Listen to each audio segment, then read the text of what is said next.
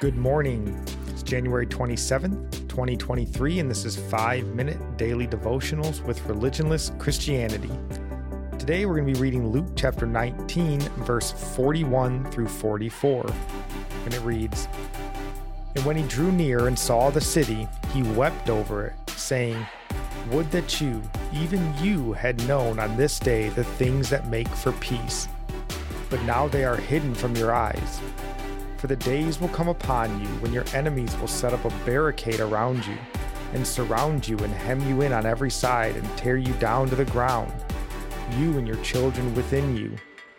And they will not leave one stone upon another in you, because you did not know the time of your visitation." He says in verse 42, "Would that you had known what made for peace." So what makes for peace? They didn't know, but do we? I think that Jesus gives us a great clue just down in verse 44. He says, "Because you did not know the time of your visitation." You know, the contrast in these verses between the people, largely you could say in their ignorance, rejoicing over Jesus as he rides to Jerusalem, and the soberness and seriousness of Christ's words is stark. The people rejoice because they believe their king has come, and they as his people would enjoy the benefits of this new messianic kingdom. What Jesus sees is the depravity of man's soul and the necessary righteous judgment that is due them because of their sinfulness. The messianic kingdom will come one day, but it will not be that day.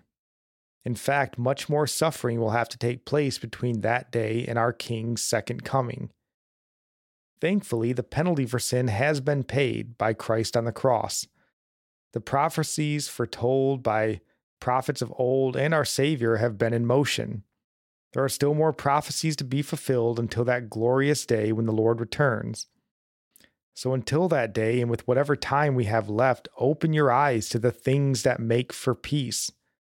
Faith in the Lord Jesus Christ, God made flesh. And I'll reiterate one more time the quote from Matthew Henry I read last week.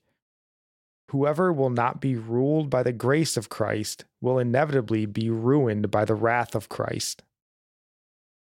And the time of their visitation was prophesied throughout the scriptures. Their eyes were on the earthly kingdom, but Jesus came to set his people free from sin. And what a sadness it is to be blind to spiritual bondage. Did they even know that one day sin would be no more? And I think we still have many Christians today who are only concerned with things of the kingdom but neglect the freedom we have in Christ, the freedom to not sin. Christ came to set us free from it now.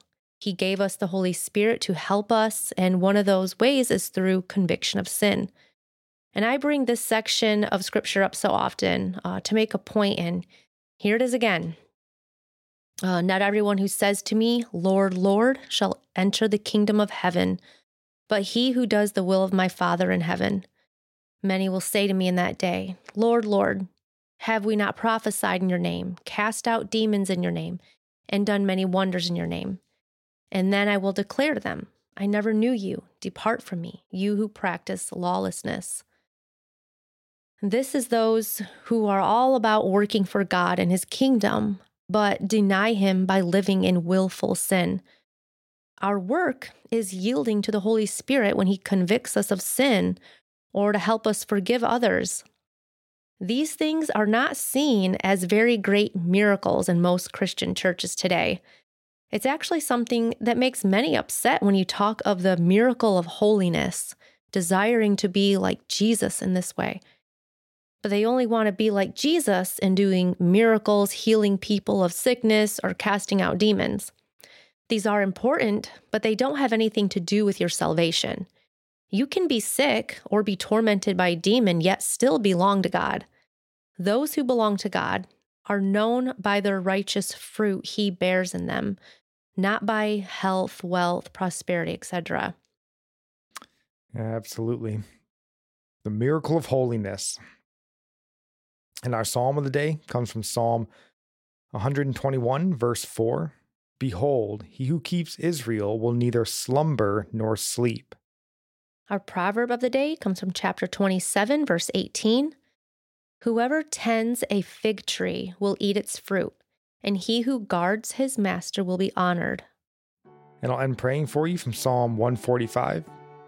May the Lord show you he is gracious and merciful, slow to anger and abounding in steadfast love, that the Lord is good to all, and his mercy is over all that he has made. May you know the Lord is near to all who call on him in truth, that the Lord preserves all who love him. God bless.